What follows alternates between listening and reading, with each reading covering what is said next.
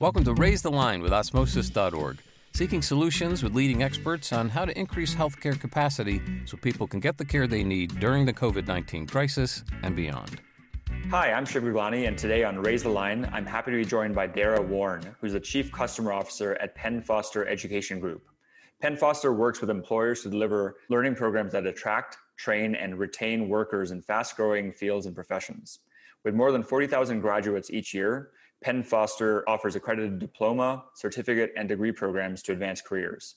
Prior to joining Penn Foster, Dara was Senior Vice President of Pri-Med, a leading medical education provider focused on the primary care marketplace. So Dara, thanks so much for being with us today.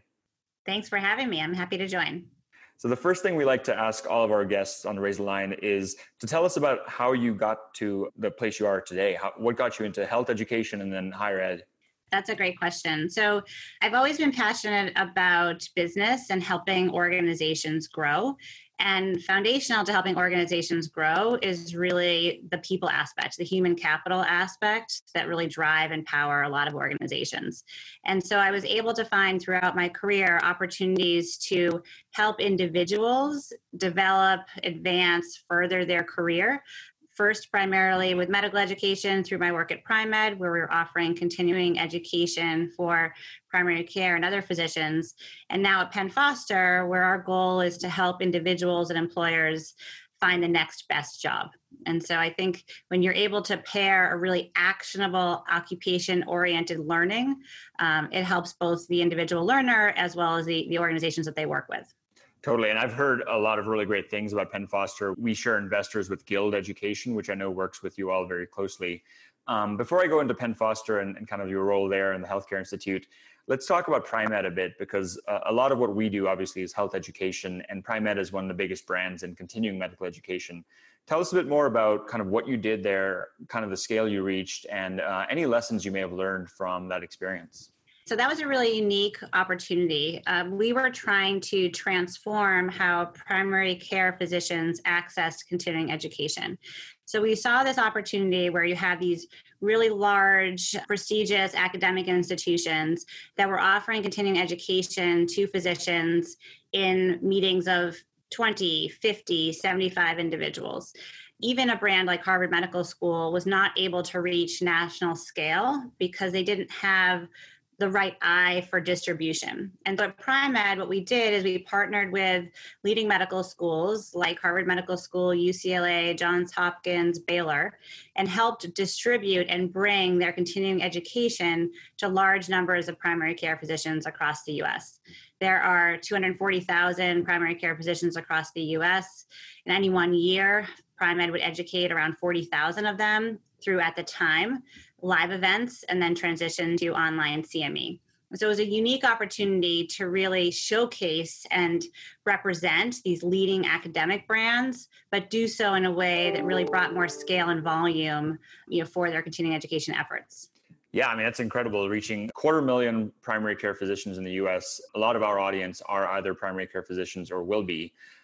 It actually reminds me, the way we got connected is the CEO of Penn Foster, Frank Britt, spoke very highly of you, and we were connected by Kate Hui at William Blair. So wanted to give a quick shout out to her for connecting us. So how was the transition to Penn Foster? And it's a totally different type of student, right? It's not primary care physicians, but really entry-level healthcare positions that you were working on. Yeah, I mean, I think that one piece that had the most continuity was that I was focused on education, but how we were doing education and for whom we were doing education was quite different. So I went from sort of postgraduate, continuing education, highly educated, many degree individuals to really trying to help older youth and adults, many of which who do not have a high school diploma, get onto a path for greater economic mobility. The second piece that was similar is that at Penn Foster, we're also working with large employers to help educate their existing workforces or workforces that they hope to have.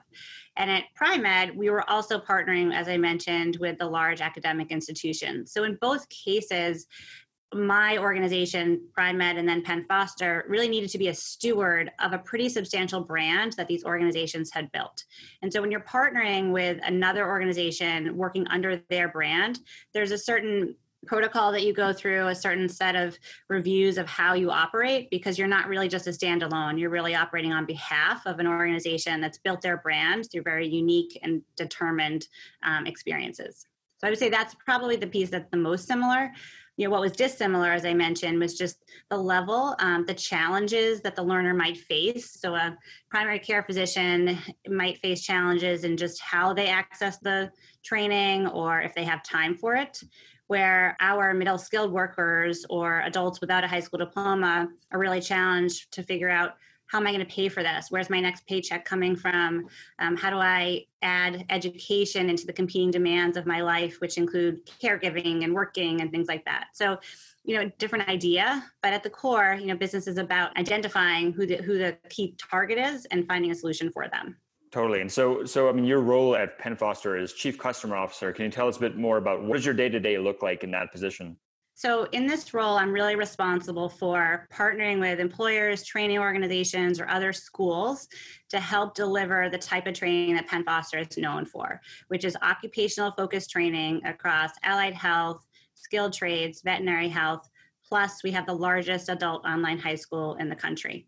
And so I'm working with organizations to understand what their talent strategy is, how education and offering benefits of education helps to advance that talent strategy.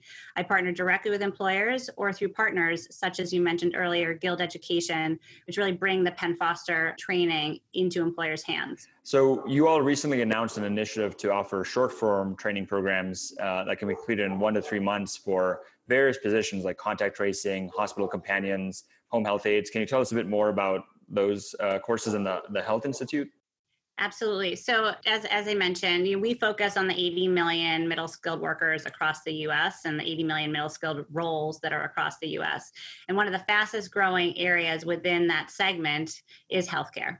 There were almost 1 million healthcare roles as of April of this year. And we believe that there's a huge opportunity to put education and training more accessible into the hands of individuals looking to get into healthcare.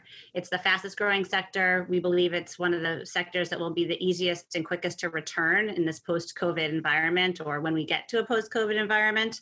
And there are a ton of in-demand jobs at this time.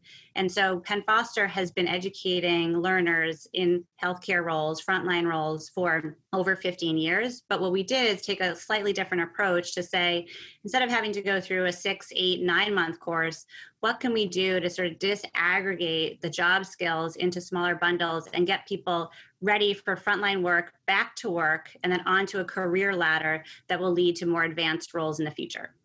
And so what are some of the lessons you've learned in terms of what predicts success that someone will actually be able to become, say, a pharmacy tech? Are there any things that middle and entry-level healthcare careers have in common that you look for when people apply to your programs? Absolutely. I think the first is intent. So at Penn Foster, we're very focused on opt-in. And so we want individuals that have some intent and some desire to move into a career or to a role. And once we have that intent, what we do is try to help them understand how to be successful in a learning environment, which then translates into how to be successful in an employment environment. So accountability for their schedule, accountability for following their lesson plans, accountability for doing the work they need to do. And we really try to get them excited and energized about the career that they're going to be moving into. Penn Foster programs are less focused on sort of general education and more focused on the occupational training. And so we're trying to get them early on to see and experience what it's actually going to be like to work in these fields. Do you see a lot of transfer between skill sets? For example, obviously with COVID, which we'll get into the impact that's had on Penn Foster and what your thoughts are in general about where education and workforce development is going to go. But just briefly touching on COVID, do you see, people who are in customer success at a Sears or a JCPenney being successful as people who get retrained into healthcare? Are there commonalities between the folks that you all recruit? Absolutely. If you look at the DOL's sort of job classification and job specifications, the foundation of any job, really most jobs that exist, are soft skills, customer service skills, communication skills, teamwork skills, dependability, and adaptability. So whether you're working in a retail setting or you're a frontline healthcare worker, you're going to need to pull upon those basic foundational skills. Am I a dependable worker? Am I going to show up? Can I adapt to change? What are my communication skills? What are my customer service skills? It might be a different problem working in a retailer versus working in a hospital setting. But at the end of the day, you're really trying to help solve customer problems. And that's the foundation for being able to then access some of the higher level, more technical skills that would be in future healthcare roles. And so we see a ton of transferability. And actually, that's why we developed the Healthcare Institute with an eye towards helping food service workers, other frontline workers transition from roles that are no longer in demand at this time to areas in other industries where they can be successful. We've all known about the shortage of healthcare workers and how they're, it's the fastest growing profession, things like home health aide and nurse practitioner. But in the midst of COVID, a lot of hospitals and health systems were furloughing these providers, largely because elective procedures had stopped. What do you all think of that? And do you think there'll be a robust recovery anytime soon? I think what hospitals were doing was important at the time. They needed to make sure that their environments were able to take on really sick patients. They had enough beds with enough ventilators to be able to support an influx of patients. And so by shutting down electives, by reducing external risk of bringing more people into the hospital, they created an opportunity to be ready for an influx. I think that some of the measures that happened, early on, and each state had their own sort of measures, has helped us realize that the big sort of tsunami of the need for ventilators and really sick patients was not quite as high as we thought it would be. And while we're still practicing social distancing and all of the safety measures, we can start to do the things that are important, elective surgeries or, non-emergency surgeries. And where I live in Boston, we're starting to see those things really open up. That's great to hear, and definitely part of the thesis we even have at Osmosis as well. So can we talk a little bit about the numbers? Like how many programs do you all have? How many students? And then costs? Are these things that the employers pay for, income share agreements, or is it just kind of direct payment from students or federal funding? Can you talk a little bit more about that model, please? Yeah, those are a lot of really great questions. I'll try to make sure I can capture all of them. So Penn Foster works with about 300,000 learners a year. Some of the programs are longer form, associate's degrees that might take 2, 3, 4 years, high school diploma that might take 12 to 18 months to complete. So we have a pretty substantial user base. In this COVID environment, our enrollments and our student interests have been growing at about 30% over prior year. So we're growing pretty substantially, and there's a lot more interest in these types of programs. We would fall in the bucket of offering really short form certificate and diploma programs. And some recent data, by Strata suggests that that's the category in the education ecosystem that's really going to be growing pretty strongly. I think they said about 60% of the people they surveyed said they prefer shorter form certificate programs. So we have about 30 programs in the Healthcare Institute. Half of them are what we call a diploma program, which will take someone from baseline up through a certification, like a medical assistant or a pharmacy technician. And then we've introduced, I think, 12 to 15 different shorter form certificate programs that take anywhere from 1 to 3 to 6 months. So at the higher end, the longer form programs might cost somewhere around $1,500 or $2,000 all in, including all the instruction and learning materials. The shorter form courses are more in the $150 to $300 range. We have two different models. Some individuals come to us directly and pay for the courseware on their own, and they pay a monthly payment, basically a subscription to access the courses.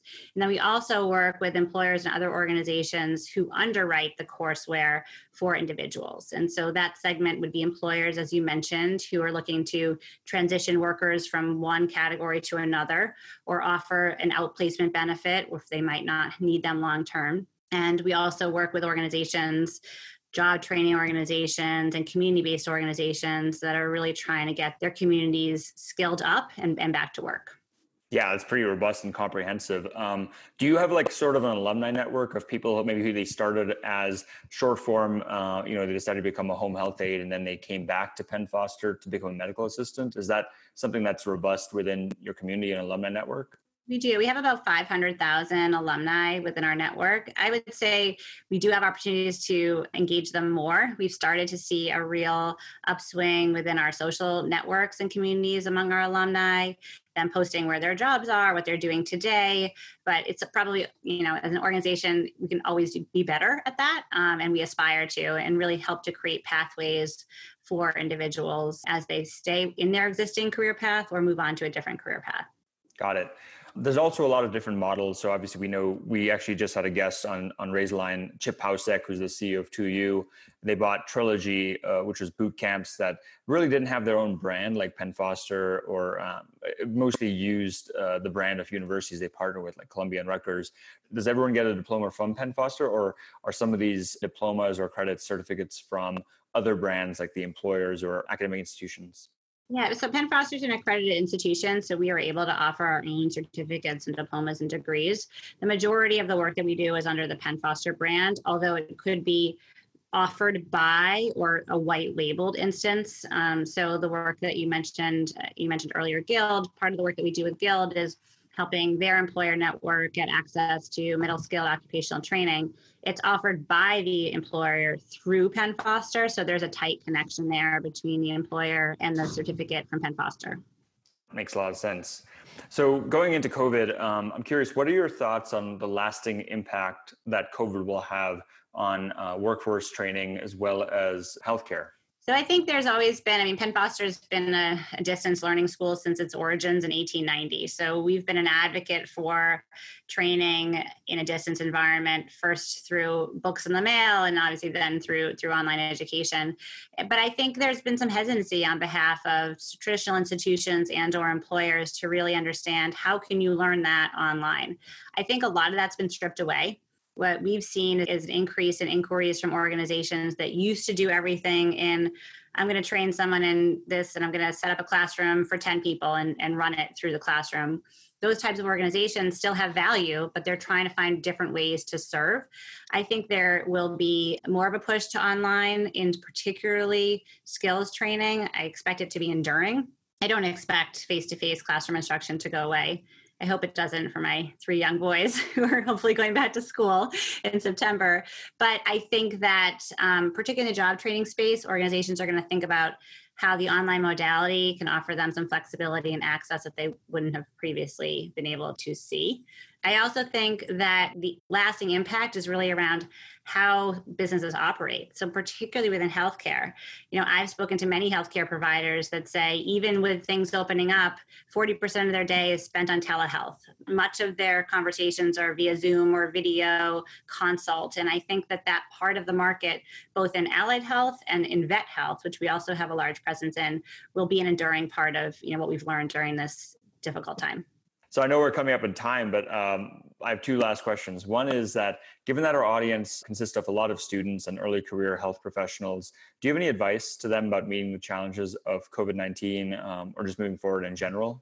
I think that there's always the foundational healthcare skills, but I think what we've seen during this COVID environment is there's a real toll on our healthcare workers mentally and getting ready and really having to sort of show up every day in a very difficult environment. And so I think it's really important to think not just about your technical skills, but about your own personal skills and mental health, because we need both of those things to be strong to have the healthcare workforce that we need.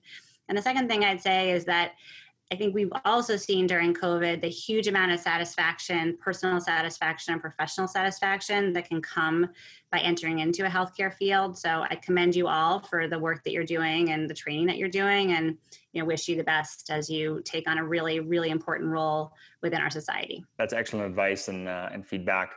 My last question is there anything else I should have asked or that you'd be interested in sharing with our audience? I think the only thing, and we've really touched on it, COVID is forcing us to think about things in new ways. And I think we should be open to new ways of training, new paths into healthcare roles, and really just keep an open mind for what technology and online training paired with hands-on training can really do for the workforce of the future. Well, that's a great thing to end on. So Dara, thanks so much for taking the time to be with us today. Thanks, Shiv. It was great to chat with you. And with that, I'm Shiv Riglani. Thank you to our audience for checking out today's show. And remember to do your part to flatten the curve and raise the line. We're all in this together.